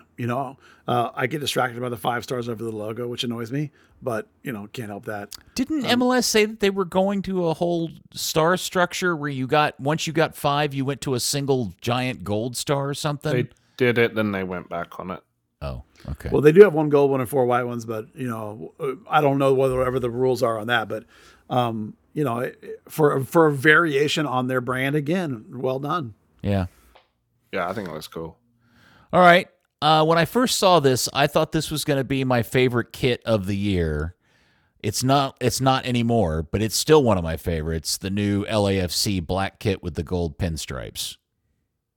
I'm not a fan of the pinstripes. If they were the same, that'd be great. But where they kind of thick and they thin, have 2 varying styles. It always just looks a little bit messy every time I see a picture of it. Yeah, I would say to you, I would agree, because when I first saw it, I think I saw an illustration versus a photo. So when I saw a photo and realized that the stripes were kind of a slight fade and versus a solid, that did detract. That's probably part of the reason why it's not my favorite anymore, but I still like it in general. I agree with Dan's saying about the pinstripe. The matching pinstripes would have been the same. But overall, Peter, I'm with you. I think this is a tremendous jersey. I love this jersey. This reminds me of one of the favorite versions of the Dallas kits from the early days, what we call pin hoops, that we really liked. Dan's right about them not being the same all the way across. That would have been better, but this is an outstanding kit. See, I would have liked it probably more if they did kind of something like FC Dallas had with the with that 2016 pin hoop, where it was actually the red was different shades of red in between. Yeah. If they had, they've obviously had grey in the kit from the Art Deco on the last one. If they kind of varied up the shading of the black in between the pinstripes, that might have been, I don't know, just made it a little bit more palatable. All right, Miami and their pink thing. I think this. Oh, well, I'm gonna let you guys go first and see if you're gonna say what I'm thinking. I like that the pink is the brighter pink, and I personally like a centered logo. A lot of people do not. I like a centered logo. This kit's a little boring, but like for a pink kit with black trim, it's perfectly fine. It's sort of middle of the pack for me. I think the thing that hurts is the last one was really cool. It was very totally plain. It had the nice fold over collar. It was a very, that lighter pink that Inter Miami adopted in the first place. This feels a little bit more Suffers by comparison. Yeah. I don't like centered logos in general, but I think what really hurts this, with it being a centered club crest, is the goofy sponsor boat anchor. Yes. Design underneath it. Like it makes everything so center heavy. And then everything else is just an ocean of pink, and it just all looks a little wonky to me. It's a little bit too symmetrical as well. The Adidas logo is a triangle. Yeah. The Miami crest is a circle. The anchor, perfectly symmetrical. If you had like well, if they just had a horizontal sponsor of some sort to kind of underline it or something, I think that would have been better.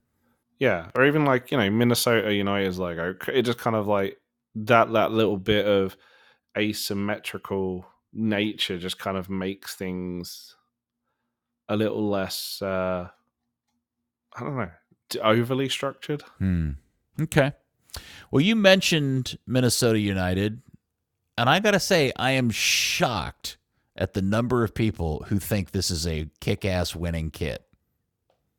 I was with them until I saw that Adidas actually used the exact same print in a different color on another jersey, and the other jersey did it better. What color was it in the other jersey? I do not remember. Okay. I am a hypocrite. Oh, no. You're going to tell me you like this? I think that the FC Dallas Starry Night kit was utter bonkers trash. And it was. I like this one.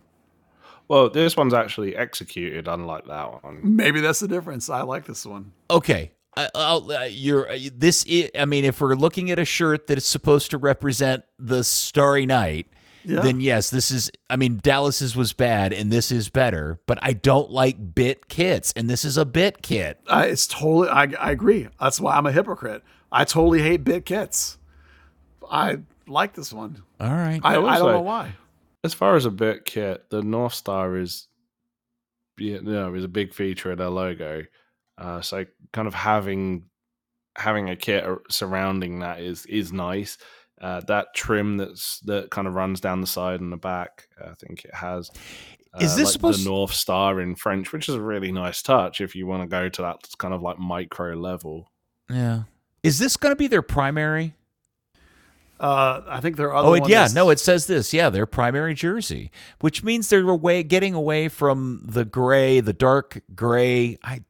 That The bums other me one out. is that one that is white on the bottom and has pink and Yeah. powder blue on the top, which is a terrible kit. But I like this one. Okay. Yeah. Well, I love me a racing stripe, an offset racing stripe design, and Montreal has that. So in my book, this is a giant win. Yeah, I knew you were going to love this one because this is like that Spain kit that you love, and there's a couple of people that have had a kit just like this one. It's a good, as white kits go, I don't hate this one. This one's okay for me because of the same reason, that stripe through the logo. It's blue. It's what? It's not white. It's not solid white with a blue. It's like a soft blue. Oh my God. I'm gonna send you a picture of it. It's I found definitely it. Not white. Oh, never mind. I hate this kit. This is awful. Oh, I love wow. It is like a light blue, isn't it? I did thought not it was know white. this. I did too. Yeah, the main header photo, like of all the stuff, it looks very white. It's not white. MLS has just put weird filters on them all again. That is awful. No, that's beautiful.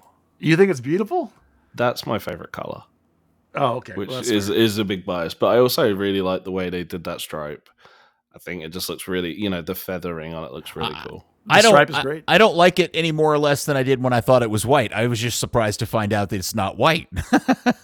I can't That's crazy stand to it me. not being white. This blue on Yeah. blue, I don't like. All right.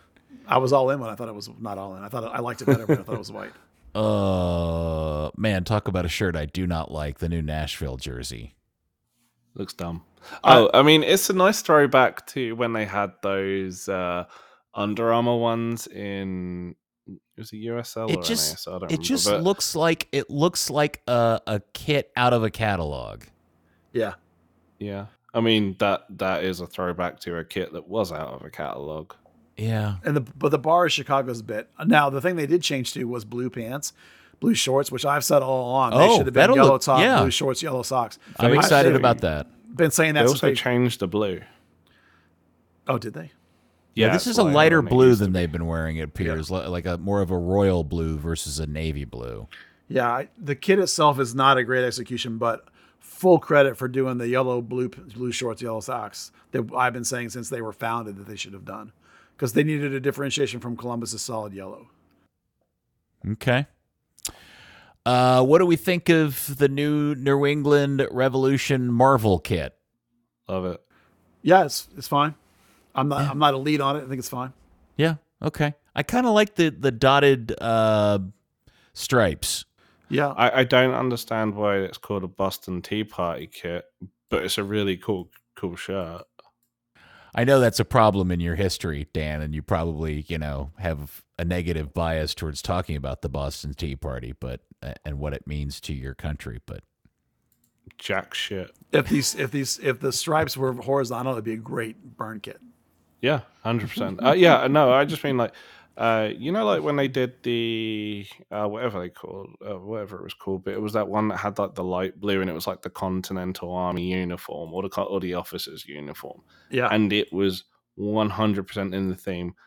I don't understand. yeah, I don't know why How they're this calling. relates Yeah, to the- I don't either. I am totally with you. This is insane, and I love it. The Red Bull kit. Beautiful. Great Metro's throwback. I hadn't even thought about that, but you're right. It is. All right, now that you've said that, I can buy it because I was saying it's a gimmick kit. I hate it. I think it's awful. But I sort of, if you want to say it's a Metro throwback, okay, I can sort of see that. I don't think Well, it's a bit I mean- kit. Don't forget, like, New York Red Bull fans had been crying out for a white and black stripe or a red black stripe for since about 2006 when they got, they had that really nice one that was about to be used, and then the sale happened and they changed it. Yeah.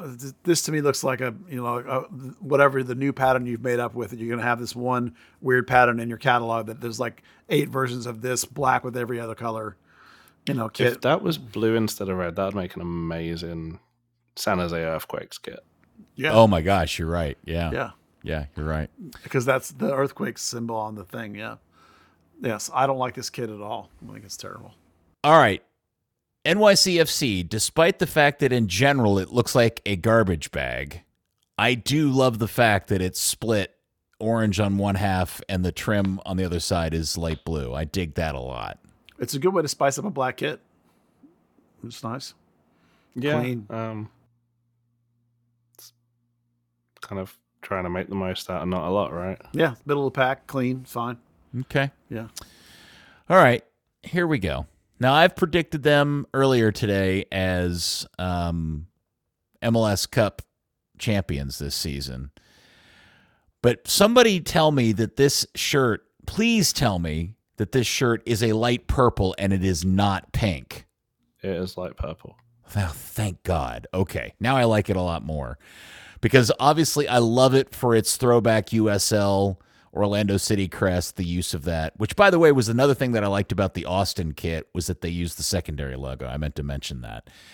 But I do like this. If in fact this is purple, I've seen too many photos of it where it looks Miami pink, and I just want to scream if that's what it was. But if you're telling me it is in fact a light purple, I think this is a winner of a kit. I think it's the what I think is red trim or orange trim is making you think it's pink because it's definitely more purple. Okay. There are a couple of pictures out there where it looks really pink. It does. I know. I've seen it. I thought that's got to be a bad filtering or a bad photo. What do you think of it, Dan?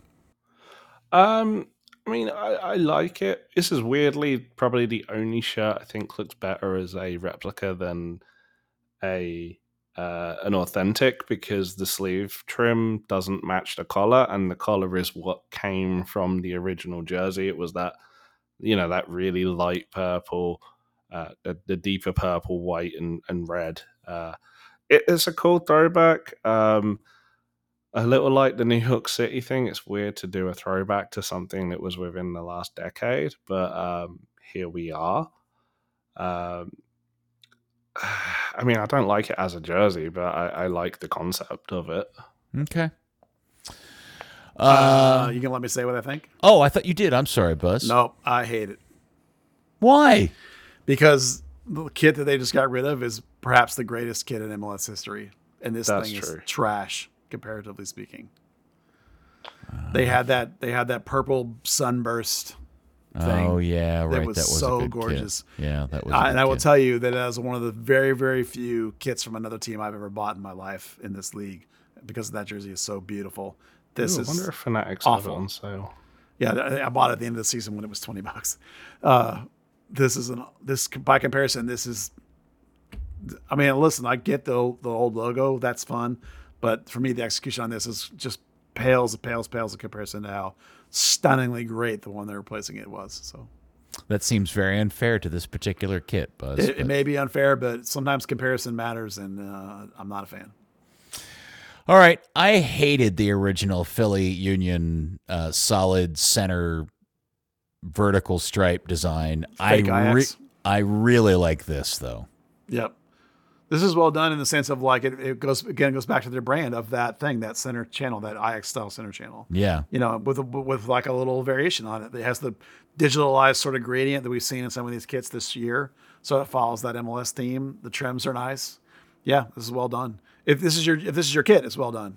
I like that the diamonds aren't just one color. Like there's a mix of the silver and the blue or whatever that other color is. I think this is the snake skin motif with their snake logo. Oh yeah, I dig that. I dig it a lot. What do you think, Dan?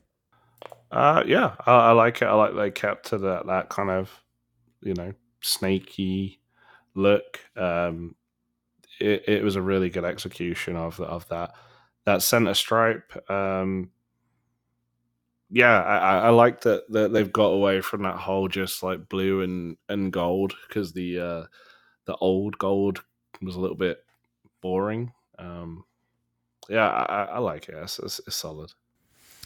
And maybe for the first time in their MLS history, I'm not a fan of the Portland Timbers kit. It's is an a bit improvement over the grandmother's curtains, I think. Yeah, Not that's fair. massively, but Okay. I like the pine needles. I think that's kind of fun, but that's about it. I think I would have been fine with the pine needles if they had carried it through the shirt and not made it like this weird trim thing. Like all of the white space in the middle with the pine needles around the edges, just I don't know. It doesn't make any sense to me. I almost feel like this would have been a better concept if they'd have held this till their next green kit and gone heavy on the pine needles, like to make it solid green, and like make that your dark kit by overloading it with the pine needles, and just not try to like cram it in on the sides of a light colored kit. That might have been better. Yeah. Real Salt Lake. love it. Yeah, it's really good. 2017 FC Dallas. That is how you do a state flag. Yes. Yeah. 100% agree. Yeah. Do we know what color shorts they're wearing with it? Do not. Usually it's blue, I think, isn't it? I don't really remember, to be fair. Yeah, I mean, that's typically what they wear It'd be interesting if they wore it with like yellow shorts. Oh, matching. well, Looks like that's their other kit's yellow. Their off is kit's it? that yellow color. Okay. So they could do that. They could borrow those yellow shorts. It's that weird mustardy kit, the one they have that's kind of, yeah, it's well done. It's a good execution. Dan, do you like it? Did you say? yeah, I absolutely love it. I was trying to look for any pictures that show the shorts. So they're going to have the cobalt shorts and claret socks with the yellow trim on both. That'll look nice. Yeah. That will it look looks nice. really, really nice. No, that's better than Dallas's with the red socks. That really helps. Yeah. All right, San Jose have unveiled yet another white secondary kit, and the only thing that's redeeming about this in my mind is that they're using the old Quakes logo from the USL days. Yeah, agree. Which seems like a last second thought of how could we make this better? And I am interested in the conversation about where the idea of some of these clubs using secondary logos and or throwback logos started and came from. I thought that's kind of I'd love to know the history or the background on that. You might like the cool sort of satin 70s style Quakes jacket that one of the guys has on MLS Net. That's kind of cool. Oh, I see that. Yeah. Yeah. Interesting. Yeah, that is cool.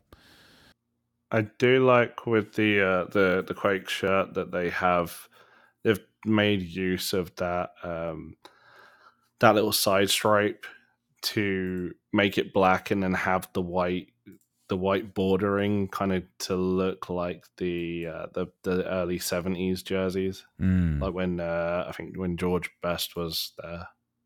Right. Drinking heavily.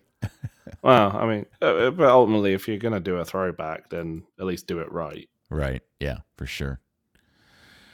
All right. I'm interested in both of y'all's opinions on the new Seattle Sounders anniversary kit and somewhat of a rebrand. Well, rebrand aside, best kit in the league this year.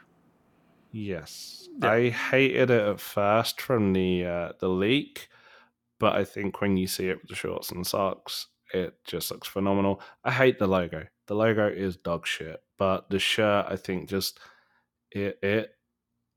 I mean, I don't know if it looks like a throwback Seattle Sounders anything, but it looks like a 1980s, like really fantastic kit. I know it's going to drive a lot of the curious nuts, but I am going to complete the trifecta of celebrating how awesome this shirt is. And when you put it with the blue shorts and white socks, yep. It's farting amazing. This Pretty may be, spectacular. this instantly rockets up to one of my all-time favorite shirts in MLS and kits in MLS history. This is amazing. And I really honestly hope, I know this is a throwback to the 50 years and everything. I hope that Seattle sticks with this color theme of this blue and this green and the white after this season. I've got to say as well, we were talking about that FC Dallas pinstripe with the different reds. Seeing the further out photos of this jersey, that blue doesn't stick out nearly as much as it did from the previews. It kind of fades in a little bit with that darker green around it and just makes it look like an old school double pinstripe. This is how important shorts and socks are. If you have that same green as shorts and socks, this kit sucks. I agree. By Yes. having the blue and the white, also, so you're breaking it up. It has the variations. Like this is again coming back to FC Dallas.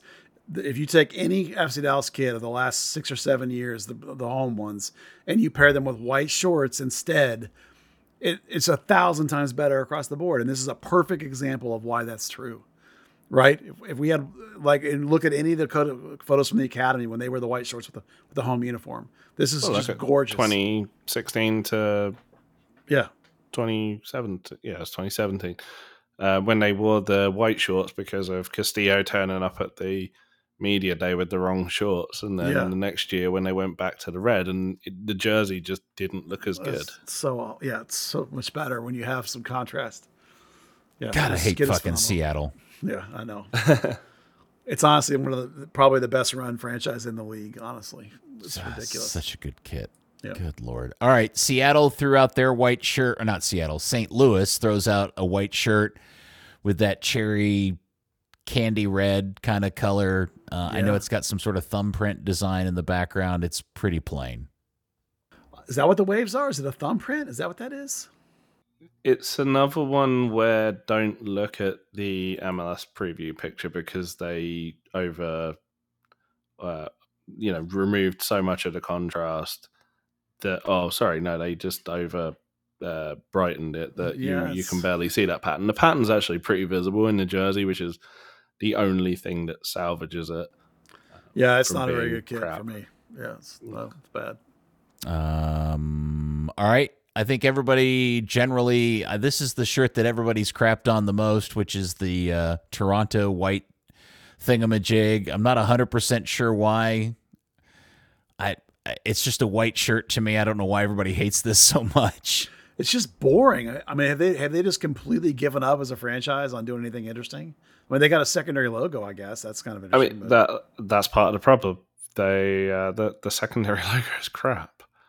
They don't have the best logo in the league, but that secondary is a pretty bad downgrade. And then to just weirdly repeat that shield, that very generic shield on the jersey is just weird. And then the whole GTA kit thing, I've definitely heard from people from Toronto that GTA isn't necessarily as common a phrase as the club is trying to say it is. GTA stands for what? Greater Global Toronto area? Oh, global. Well, it's supposed to be greater, but on the jersey they've put global. Huh. I guess it's like saying DFW, GTA, Greater Toronto Area or something. Okay. I guess. Well, that's it, but they're calling it Global Toronto. So it'd be like DFW, Dallas fucking Worth. Yeah. Doesn't make sense. And last but not least, Vancouver with a new secondary shirt. I'm just going to say this is my favorite color combination, navy blue with yellow and white, and I think this is a really sharp. I know it's really plain, but I think it's just a solid kit. I'd like to know what they're going to wear for shorts. It looks like the same blue shorts, which is kind of a bummer because this would look kick-ass with white shorts or the matching gold or whatever, or something to contrast it, but I do like the shirt in general. This is an example of a simple execution that actually works.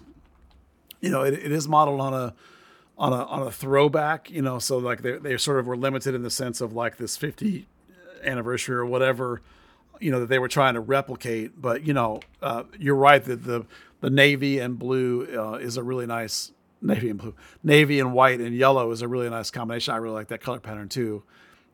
So it's a you know, for a team that is usually a relatively solid top, you know, and their home kit is one of the best when they have the white with the bar and the red numbers on it. That's really, really good. So if they keep up the alterations where they've had white shorts with it, if they keep that up or maybe even yellow this time, that'll look really good. But I think the pictures are showing them with navy, although they do have white socks with it, Peter, which is really help. Yeah, give it a little Chelsea, little vibe for you there. So the white socks is a nice change if they can keep that. But well executed simple pet shirt for sure. Well, I'm gonna disappoint you both. Yeah, I hate it. Oh, you think it's boring? I don't understand it. Vancouver had for 50 years ago, the jersey was white and red. It wasn't navy blue, so I don't really understand where that comes from. I mean, we all think of the. I just assumed this was a throwback to whatever they were wearing 50 years ago. Interesting. I did too, because it's even called like the 50th something. The 50 jersey is what they're calling it. But it's not. I mean, it is their 50th anniversary of the original Whitecaps, but I think most people think of that 1979 onwards. Which they've obviously done a lot with the blue band, or the reverse with the blue with the white band, which they've had a couple of phenomenal executions of. I own one of those. Like Buzz, it's one of those times where you're like, oh, I'm going to buy another team's jersey. It's that good. I just don't understand where this navy, yellow, and white comes from. Yeah, Dan's right. Looking back at the pictures in '79, they had that bar that was a blue top with the bar, and white shorts. Before that, it was white, white with red, and I just don't understand where. Because back then the Whitecaps logo was a red soccer ball with the maple leaf inside. It wasn't. Yeah. Well, fair criticism then. Still a good execution of a simple design, but fair criticism. Well, it still will never get close to the greatest kit they ever had, which was the brown one.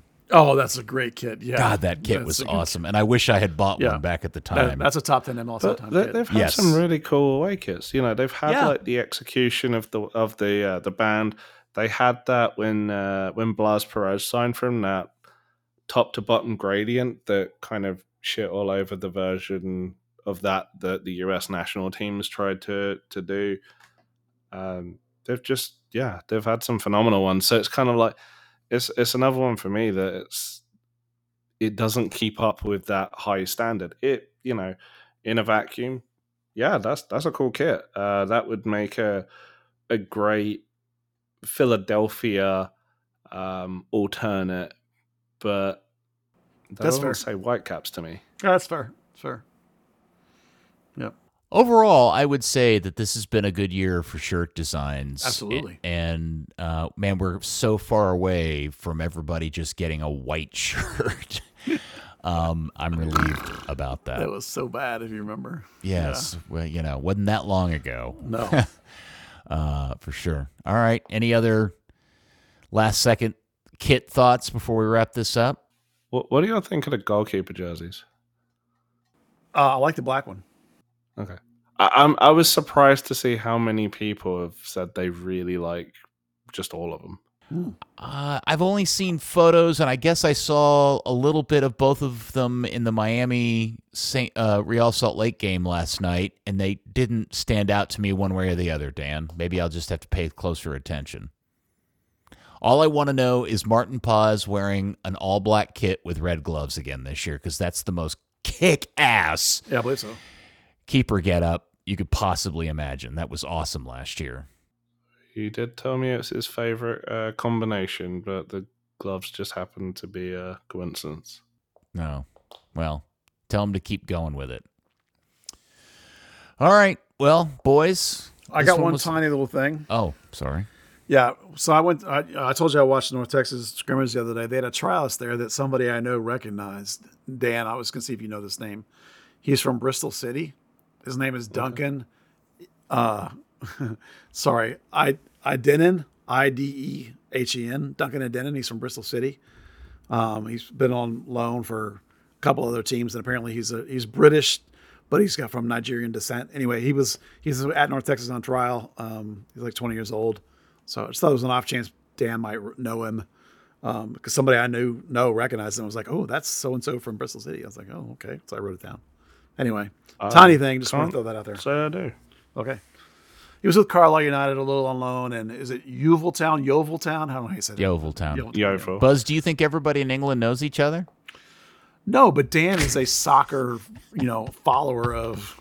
I didn't mean does he know him personally? Oh, I just meant does he recognize him as a player? Yeah. It is a small country, Peter. I mean, it is a tiny little place. Yeah. For sure. All right. Well, boys, well done. Dan, it's great to have you back. I'm glad we waited to record this so that you could participate in all of the fun. And just in case you were wondering, I felt like you guys deserved something out of that game against United. So, Me too. I mean, some referee decisions or something, anything. okay. And Buzz, thank you, sir. Here we go. oh, thank you. You're welcome. Season 27. Also, shout out to our new podcast sponsor. We have a new sponsor? Wait, Yeah. what? Yeah, Who? it's on the read. The Kevin Lindstrom Law Firm. Oh, very nice. Good deal.